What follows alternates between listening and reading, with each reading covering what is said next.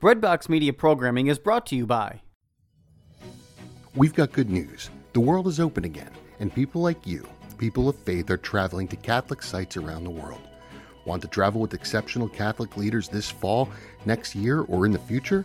Are you looking to see specific sites, celebrate traditional Latin Mass, or travel to destinations without vaccine requirements? We are here to help you deepen your faith on pilgrimage. Give us a call at 1-800-842-4842 or visit us online at selectinternationaltours.com. Select International Tours is your pilgrimage company, and we have the perfect Catholic trip for you. Are you looking to serve God and society? Consider putting your gifts to work as a lawyer. Ave Maria School of Law has been educating faith-filled lawyers for over 20 years. Ave Maria School of Law is committed to training lawyers to use law appropriately around the moral issues of our time.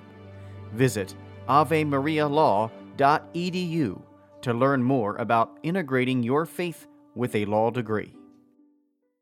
If your homeschool tends toward a classical approach, today's guest will show you some unique ways to bring the gospel message to life in your homeschool. Today, I'm delighted to welcome homeschooling mom Olivia Spears to talk about how the Charlotte Mason and classical philosophies of education synchronize with the presentation of the gospel. Welcome to Homeschooling Saints, the podcast that helps you create the homeschool you love for the people you love. Our host is Lisa Mladinich, a Catholic life coach, TV host, best-selling author, and an instructor at Homeschool Connections. Before we get started, remember to subscribe to this podcast so you never miss an episode. And if you're watching on YouTube, click the bell to join our channel. Hello and welcome. I'm Lisa Mladinich, your host. Today I'm talking with Olivia Spears about how the Charlotte Mason classical philosophies of education synchronize with the presentation of the gospel. Olivia Spears is a Kentucky native and dweller, wife to a lifelong homeschooler, and homeschooling mom of 3. She holds degrees in theology and catechetics from the Franciscan University of Steubenville. In fact, it was her education there that first attracted her to homeschooling. In her studies, she discovered God's heart through creation, art, music, literature, and the liturgy of the everyday. She wants her own children to taste and see the goodness of the Lord in the same way. With a team of faithful Catholic catechists, artists, and editors, she creates catechetical resources that help Catholic families build a legacy of faith in their homes at intothedeep.co. So it's into the deep, just how it sounds, .co, not com. Okay, welcome to the program, Olivia. Oh, thanks for having me, Lisa. It's good to be with you. Oh, it's just a joy to see you again. Thanks for making the time. I know you're really busy and have your hands very blessedly full. Very blessedly full. Well, I'm just happy to spend some time chatting with you. It's a joy. Oh, thank you. This is such an interesting topic. I always love to find how people of faith over the years have crafted and drawn from the wisdom of earlier times and created things that bless the next generation and the next. And we can see God's hand in it. We can see his design emerging in that. So start off by just putting us in the context. Give us a brief description of the Charlotte Mason classical perspective on education, just so we're all at the same starting point. Yes, I'd love to. So the Charlotte Mason and classical educational philosophies are different, but in most ways they're very similar. And really what they get to the heart of is educating the whole person to be a lifelong learner. So these approaches see education not just building the intellect or strengthening the mind, but also just forming the whole person, building character, building habits, and really, again, from a Christian perspective, forming someone into a disciple of Christ. And so everything about our education then, from, astronomy to math, can and should, point us to the Creator, to becoming a fuller person, and to serve him and to live out his purpose for our lives. So the Charlotte Mason and classical educational philosophies, while they differ a little bit, are really just share that same heart of encouraging people to be lifelong learners, of a very liberal or whole education, learning about all sorts of things, both with a great emphasis on great literature, living books, and knowing and learning through story and through study, and how the past can inform our present and moving into the future. And so we'll get into more too of the intricacies of each. But when I first started learning about the Charlotte Mason and classical education philosophies, all of my theological and catechetical bells were going off because it all made sense in light of how the gospel has been presented first, by our Lord, of course, and also just throughout the ages and the history of the church. They seem to just be right in sync. So that was the first thing that really clued me in to even learning more about these is, oh, well, this fits right with how the gospel is best presented to and handed on to the next generation. Wow, that's really neat. So I'm going to assume that you're going to tell us about those dynamics and all of that, but would you just define a term for us first? And maybe I'm jumping the gun, but I love the expression living books. Would you just explain that for our listeners? Yes, I love that too. So living books are books that stand the test of time, so to speak. This is our classic literature, but these are also really fantastic picture books, that use rich language. So, not dumbing down the way we speak just because we're reading to a 4-year-old, but really presenting rich language. The way that it's written is engaging. It tells a story. It's not just kind of, fluff for the sake of fluff or humor for the sake of humor. It's all part of a grander scale. There's usually always some sort of, especially of course in classic novels, some sort of lesson or moral that's not, shoved down your throat or anything like that, but that's just contained within the beautiful writing and the storyline. And so these are books that truly are after building character, building minds, building an understanding of the world in the context of what is good and true.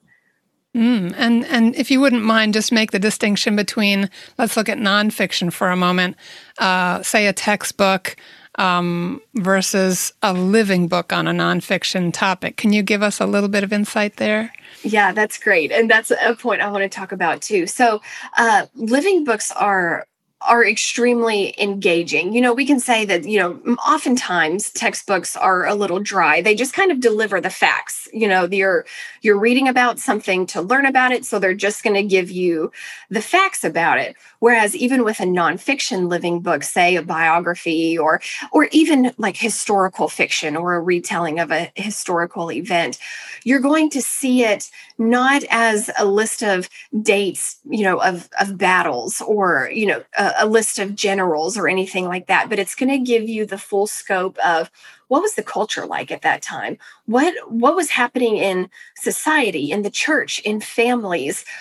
What were the different people's perspectives, their different motives? So you just kind of take a more well-rounded look with living books that are nonfiction at the person or the event or the time period as a whole to really be more immersed.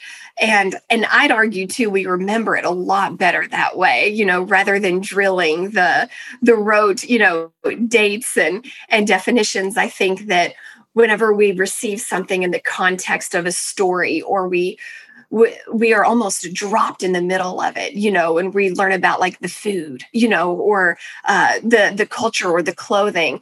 We see it activates our imaginations, and we're much more likely to remember it and for it to really sink in. And so that's a fantastic upside too of living books, even in that covered, historical events or people who truly lived.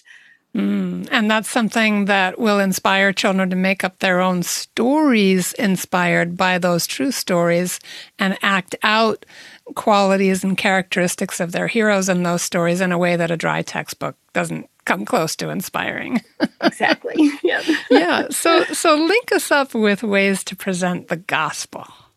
Yeah. So I think that, kind of going back to what I was saying with kind of the lights going, flickering on for me whenever I was studying the Charlotte Mason and classical education philosophies, is that the way that at least I was trained to present the gospel was largely just modeled after the way Jesus and the church has presented the gospel through the ages, which is the gospel is not meant to be presented as a list of facts or rules, like we said.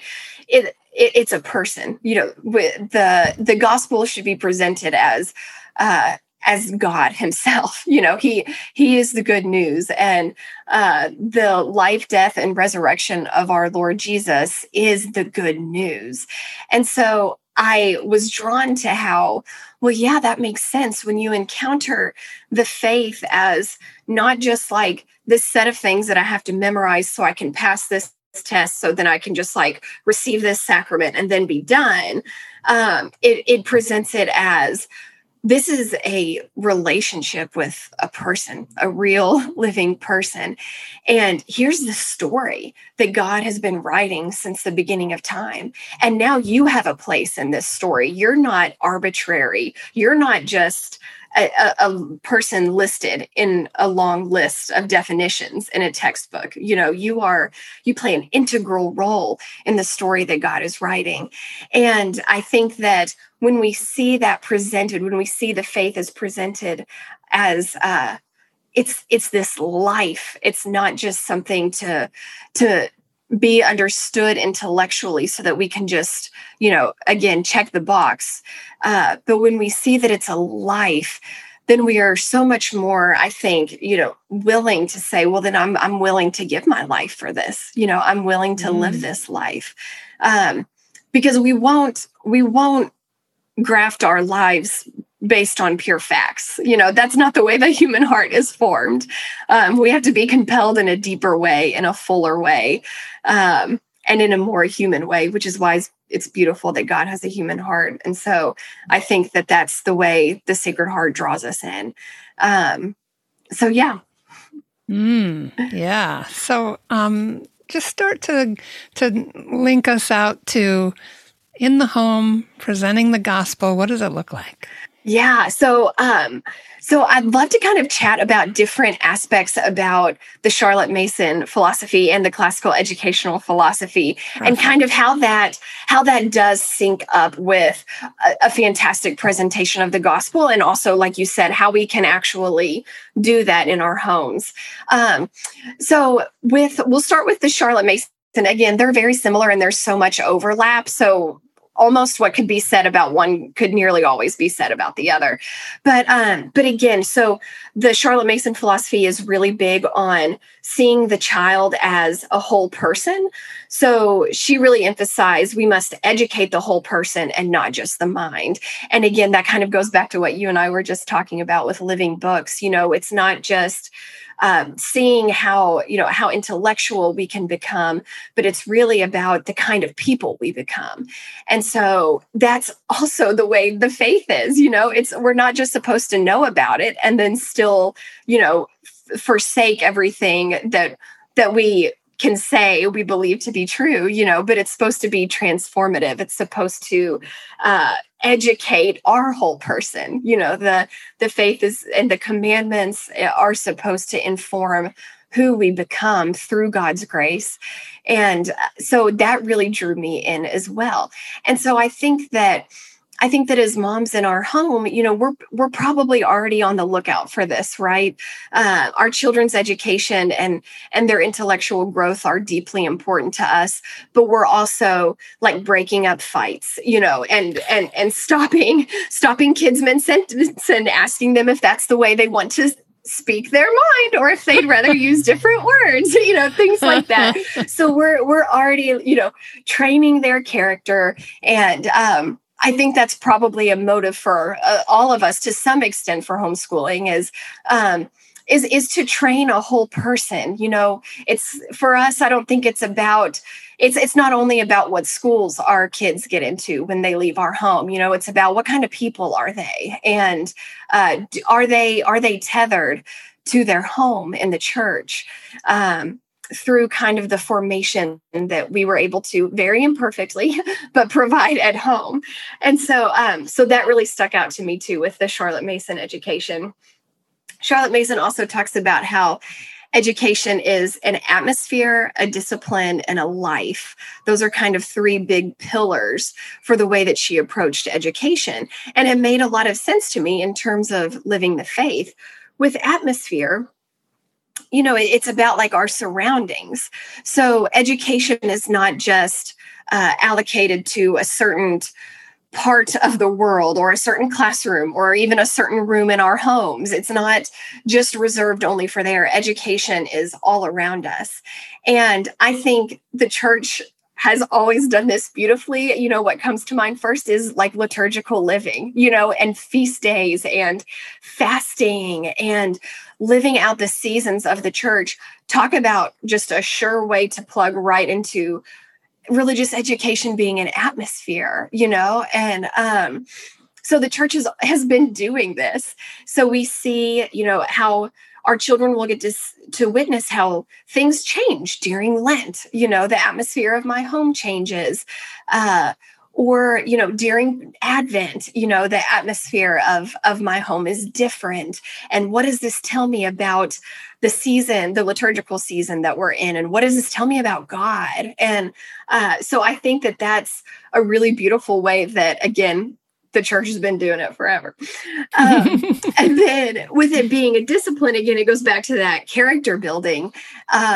And of course, we know like discipline and disciple come from the same root word. And so if we're hoping to make disciples, then part of them being at home is training of what does it look like to be a disciple? What does it look like to be faithful? So sometimes this is hands-on. A lot of times this is just from living, this is just from mom gets up and prays, every morning, and kids see that, or dad leads the rosary at night, or hey, our neighbors are going through it. We're going to cook a meal, or we're going to bake brownies for this person in our church who's suffering. I think that's largely how this comes into play is we form this discipline of what does it look like to be a follower of Christ? What does that mean? What does that mean to lay down my life? And that's going to largely come through the day-to-day, the way we live out our faith, frequenting the sacraments, loving our neighbor, loving each other, so I think that comes through that. And then finally, with education being a life, the faith is alive and it touches every aspect of our entire lives. So again, it's not just reserved for, religion is not just a class. It's not just a singular book or a box to be checked. It is a life. And they talk about that in the Acts of the Apostles. It talks about how the apostles went around and told everyone about this life is what it says. And that's what it is. That's what the faith is. It's this life. And so even when we're educating our children in the faith, we get the chance to show them, what we're learning in geography may not affect the way that I treat you, but this does, but what we're learning about in our catechesis does. This informs my entire life. And so I think that really speaks to how the catechesis, as the church has presented it, really overlaps with the Charlotte Mason method as well. Yeah, I love so much of life and living is coming through, living books, the living Word of God, the way the seasons change and the atmosphere in our home changes and the atmosphere at Mass changes with the liturgical year. It just starts to feel like everything is sort of echoing back to that tabernacle and to that sacrifice, and that it gives us the opportunity with books that are rich in meaning that are beautifully constructed, as you said, have stood the test of time, that speak to our hearts on levels that in some ways are transcendent through character and story and understanding, as you said, people's motivations, getting in behind the eyes of another human being and seeing another perspective.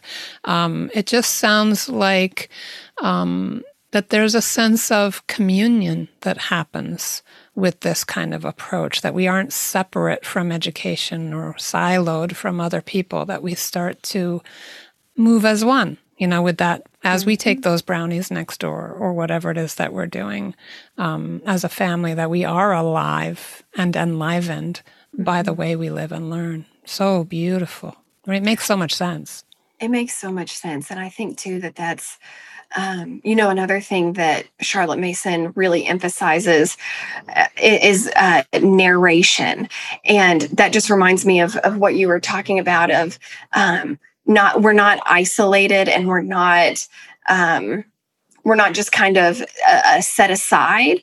We're a part of the family, the communion of saints, and we're a part of the story. And I think that when we are able to tell other people about the story or about this life, that's what brings other people into the community, and that's evangelization. And so with narration, the narration is basically instead of evaluating a child's grasp of a particular topic through kind of like written tests or written work, Charlotte Mason suggests largely relying on narration. That can be oral or written or even pictorial, where you are reading to a child or a child is reading by himself or herself and then tells you what they just read, and in a way that's their own words. It kind of allows you to see, okay, what are they picking up on? What stood out most to them? Things like that.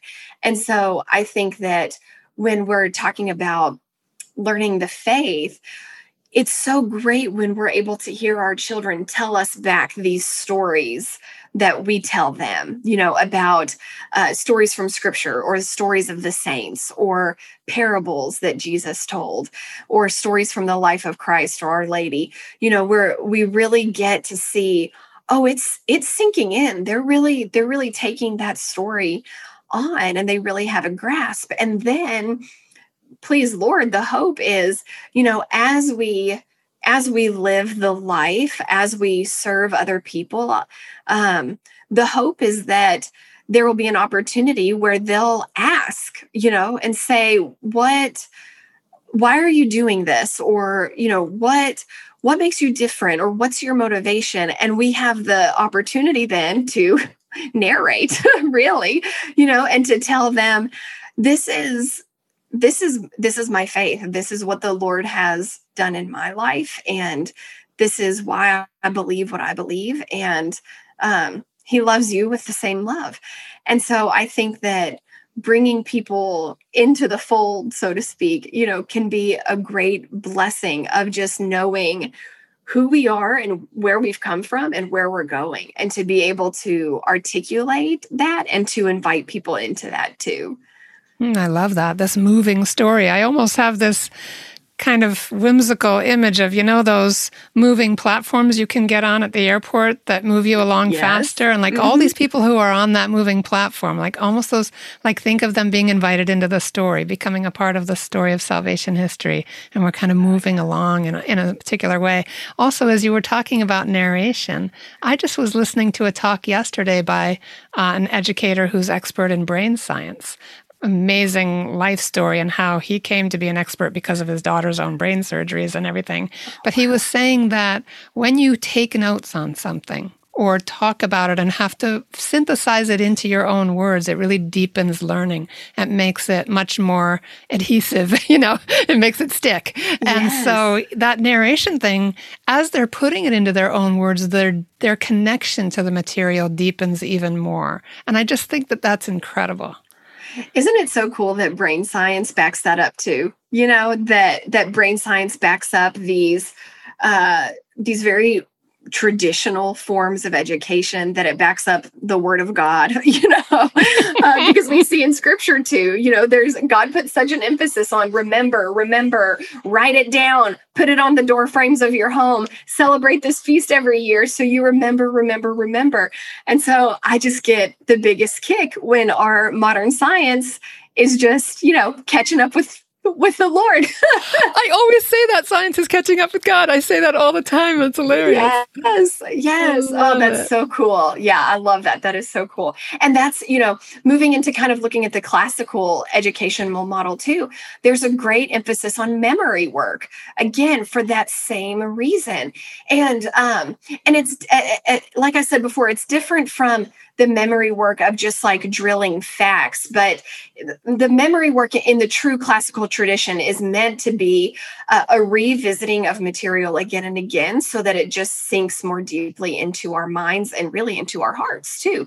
And so, Pope St. John Paul II talks about this in Catechesi Tradendae. He says the blossoms of faith and piety do not grow in the desert places of a memoryless catechesis.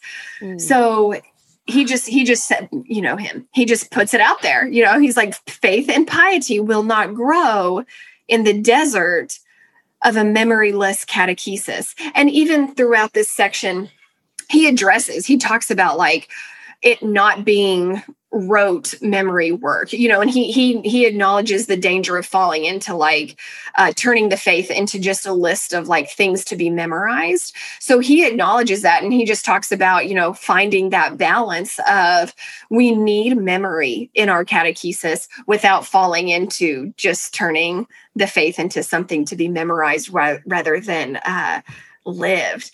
And so, but I love that emphasis that he put on there, and again, he's just saying what the Old and New Testaments always emphasized, just that importance of we have to remember who God is. And we have to memorize scripture so that we know and learn his voice, and so that we know what the truth is.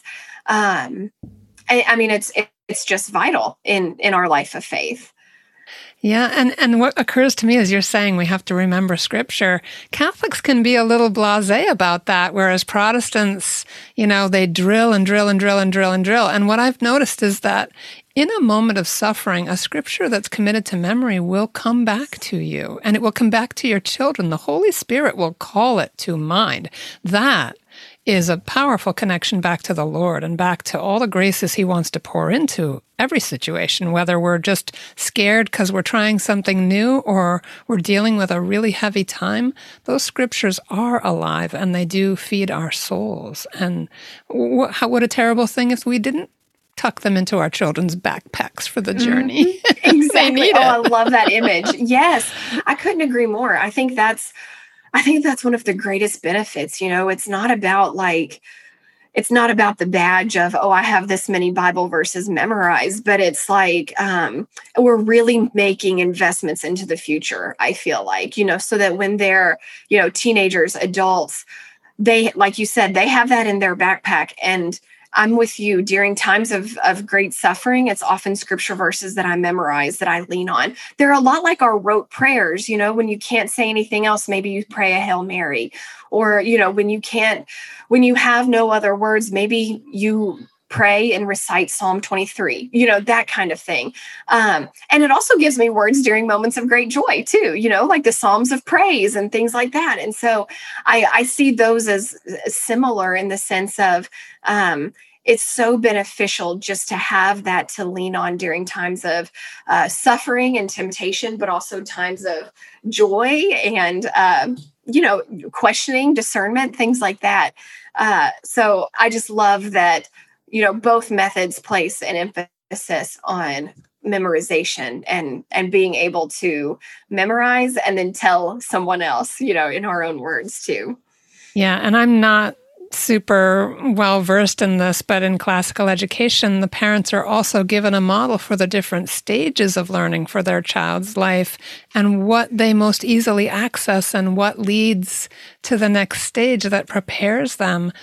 in sync with their own development. And as you said, this brain science is catching up with the Lord because this is stuff that was all kind of trial and error and learned along the way, people discovering God's design in the way their children grow. So it's extraordinary as a framework to work from as a parent. Absolutely. And it's like you said, it's kind of laying the different layers. You just do like the foundational, and then you build upon it as they grow and as they mature. And, then they'll start asking even more questions or different questions, and things like that. And that gives us such a great opportunity to layer the significance and the meaning in their minds and hearts too. Mm-hmm. Yeah. Mm-hmm. So step us into maybe some examples of what this looks like in your home. Yeah, absolutely. So like I talked about before, it's a lot of it is just living the life of faith, so it's our children will pick up on so much of this just by witnessing us living sacramental lives, praying together in our home in whatever way that looks like for your family, whatever your devotions are, or your season, just praying together. Living liturgically, so celebrating the church's different seasons and feast days, being on the lookout for serving our neighbor, whether they're under our roof or, across the world, just allowing our children to witness, this is what it looks like to live as a Christian, and not in some sort of stringent way of like, you have to follow, you have to like look at this certain way. I'm not talking about externals, but just this is what the heart of someone, of a great sinner trying to follow Christ, this is what that life looks like. And I think too, so that's just kind of like the biggest way that it's going to have like the most profound effect, And then when we're kind of talking more about, I would call it like formal catechesis, or just kind of handing on the faith. I'm a really big fan of what, again, both the Charlotte Mason and classical education models present as synthetic learning as opposed to analytical. So with synthetic learning, Karen Glass, who's an educator, she wrote a book called Consider This, where she compares and contrasts these two methods of education. It's a fantastic read if anybody, and it's not super long, so I highly recommend it. I'll put it in the show notes. Oh yeah, it's a great reread too. But she gives the example when she's talking about synthetic versus analytical learning. She gives the example of learning about an apple. And so analytical learning would just start you immediately on what are the parts of an apple? What's its life cycle? What are the different varieties? Things like that. You just kind of immediately dive in. Synthetic learning allows you to like experience the apple first. So maybe you hold the apple, you smell the apple, you taste the apple, you really get a sense of what the apple is in its essence. And then you move into a more analytical approach of, I observed that there are seeds inside this apple. What does that tell me about this life cycle? Things like that. And then you kind of get into the more analytical. And I think that is so true with how the gospel can be presented as well.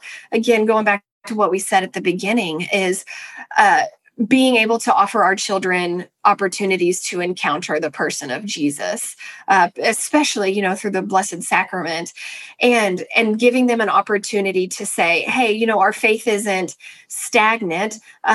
It's alive because of who God is. And God has a great love for you and a great plan for you. And so we get to just first captivate their interest, their hearts, their curiosity, their imaginations of, who is God and who am I in relation to him? And the church is so good because she does teach us synthetically. We have the sacraments and we have the bells and the incense, and we see our Lord in the Eucharistic host. We taste him. And so already our engagement with God is in our whole person. It's with our senses. We feel the holy water. We could just go on forever with how how our faith engages our senses. And that's not arbitrary, and it's not performative. And it has a really profound influence on how we are to understand then the intricacies of the faith. And so I think presenting the gospel, instead of being like, we've all gotten this or have heard this, instead of being like, well, the 10 commandments are the 10 commandments, so you just have to live them. And I don't really want to hear any other questions about it, as opposed to, well, let's talk about who God is, and like the story that he was writing, and how humanity fell, and kind of how our hearts are naturally turned from him now, but through baptism, things like that. And when the 10 commandments are presented in light of that as a way to say, well, these are the ways that we get to stay close to the one who created us and close to the one who loves us. This is how we honor him and obey him. And this is how we ensure that we live a truly happy life. Man, it just hits so much differently. We can all feel that, how different it is when the analytical things, the details of the faith are presented in light of the whole, which is communion and adoration of God. Yeah. Oh my goodness, it's just all so beautiful. Are there any kind of fundamental ideas when parents are looking at their lesson planning for kind of maybe just some principles or ideas for kind of dropping anchor in this sense of a living faith within their own curriculum? Yeah, absolutely. So we as parents can fall into the same trap with our catechesis or religious education as we do with all the other subjects in homeschool, is that we can get really anxious about timelines, and are we teaching them everything that we need to? Are they going to know everything by the time they walk out my door?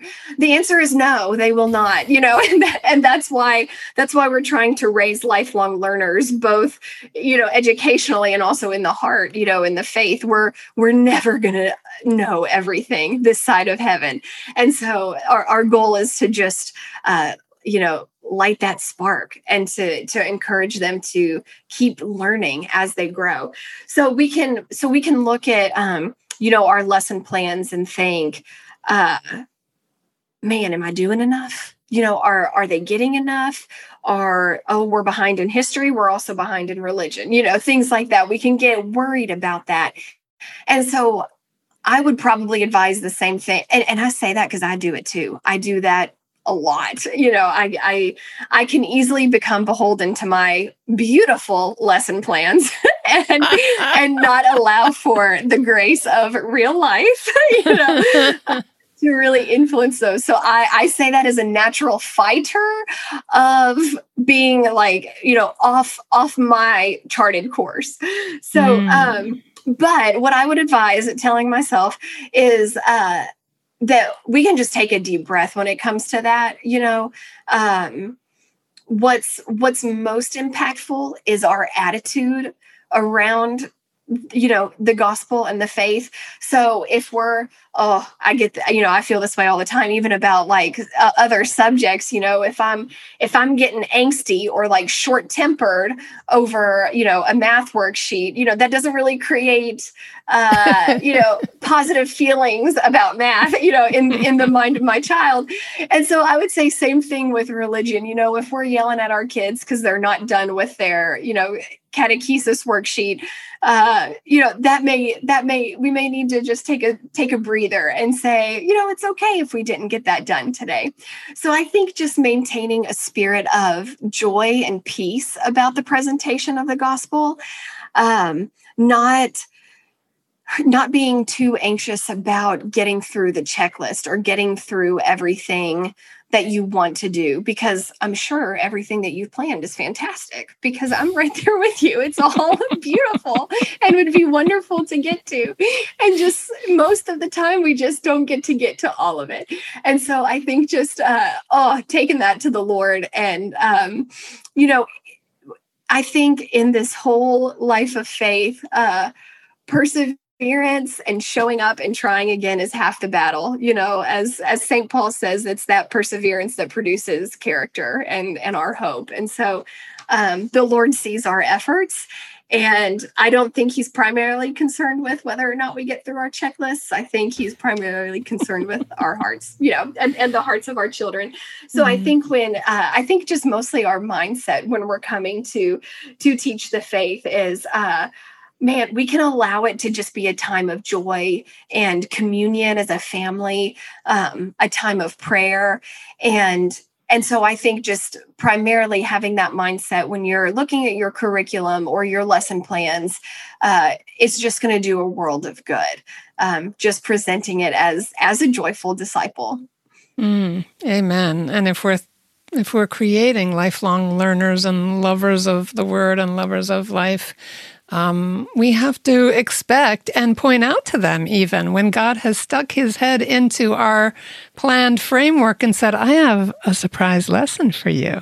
Oh, yes. Somebody's not well or somebody needs your help or whatever that might be. Okay, we're rolling, Lord. This is a living framework. And so we expect this life to have surprises too. And that's really good for them to see you being agile in that way. And no mother's going to have a sense of humor about it at all times. Let's just face that. But them seeing our limits and our frustrations and our regrouping and our, stopping for prayer and giving ourselves another chance, they absorb that too. So it does not, as you said hilariously, our perfect plans for everything can go awry. And sometimes that's God reminding us that keep our eyes on him. Oh, yeah, you said that perfectly. We can start to kind of teach them the idea that God's plans are better than ours from an early age, by how we kind of regroup and reroute and just respond to the grace of the present moment. Amen. Any final thoughts for us as we wrap up today? Oh, this has just been such a joy. I think that I would just encourage all the moms who are listening to just, take a deep breath when it comes to catechesis and religious education, to just get to lean into the Lord when it comes to handing on the faith. And I think just it's a good reminder for us all to know that, they're his children first and foremost, and that he's giving us the grace through our vocation and through our role as moms to hand on the faith. And so I don't think we need to get too sweaty about it. I think if we're focusing on, living a sacramental life, staying close to him in prayer, and just talking to our kids about him, sharing about him, candidly telling them everything about this life, right? That we're already well on our way. So I would just encourage us all, instead of getting frantic about the list, maybe just take a moment to get in the Word or spend time with him in adoration, and that'll probably settle any sort of angst we have. Oh, amen and amen. And Olivia, can people get in touch with you at intothedeep.co? Absolutely. We have a contact page there, and we're also on Instagram at intothedeep.co, so you can DM us there.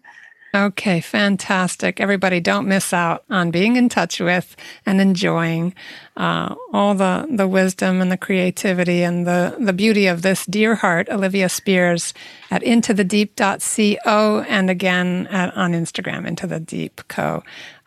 God bless you and your family, Olivia, and thank you so very, very much. Thank you, Lisa. You too. God bless you. Thanks, everyone, for listening. Don't go away. We have our short feature coming right up.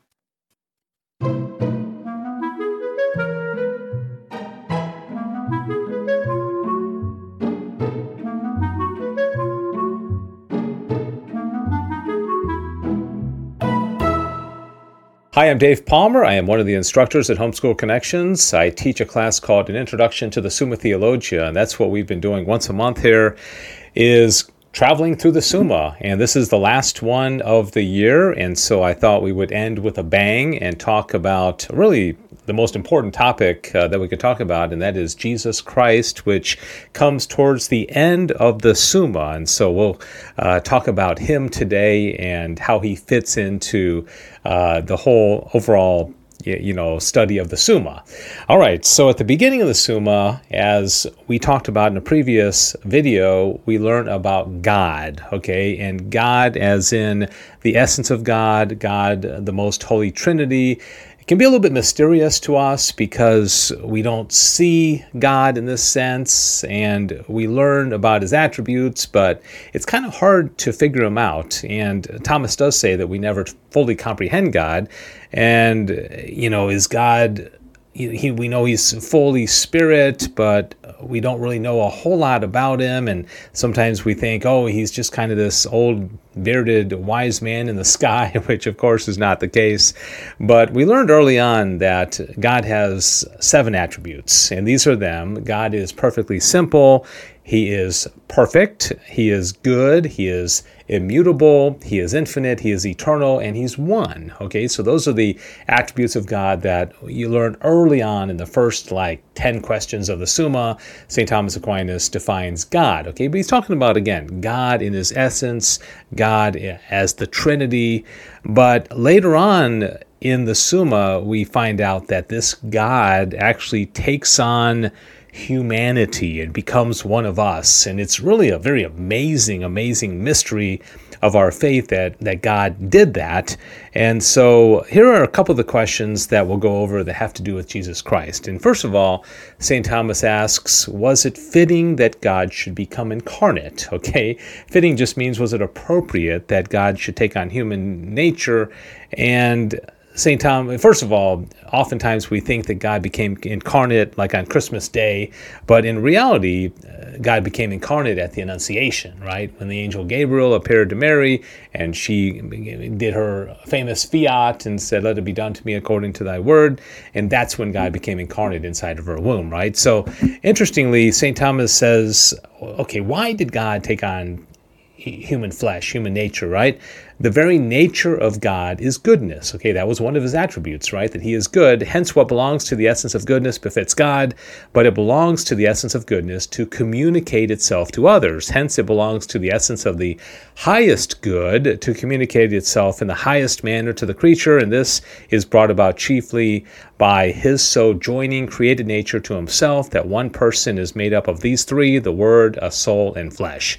Okay, so this was a great act of goodness, a great act of love that God became human. Okay, that's why he did it, because he is good and he wanted to spread his goodness to people. And there's other ways that God expresses his goodness in a lesser way. All these cool creatures that we see all around us every day tell us something about God, but never to the fullness that Jesus Christ did, right? All right, so then he goes on in another question in the Summa, says, was it necessary for the restoration of the human race? Did God have to become human in order for us to be saved? And in this, and by the way, with these pictures here, I often ask the students, what is necessary for us to be alive? We have to sleep, we have to breathe, we have to eat, right? There are some things that we do that aren't necessary, but there are some things that are absolutely necessary, okay? So that's why these pictures are up there. And Thomas says, a thing is said to be necessary for a certain end in 2 ways. First, when the end cannot be without it, as food is necessary for the preservation of human life. Secondly, when the end is attained better and more conveniently, as a horse is necessary for a journey. Okay, Thomas didn't have cars back in the 13th century, so the horse was the way they traveled. All right, so he's saying here, God could have restored the human race in other ways. He didn't have to take on human flesh, but it was the best way. It was the most fitting way for him to do it, and therefore, in that sense, it was necessary. All right, so when we have God and man coming together, how did that happen? And he says, did it take place in the nature? Okay, was there one nature? And in these pictures here, we have human nature, we have cat nature, we have snake nature, right? And Thomas concludes that, well, it was not in the nature, because Jesus had 2 natures. He had the nature of man and the nature of God, right? Because the nature of man and God are incompatible, because in our nature, we have a body.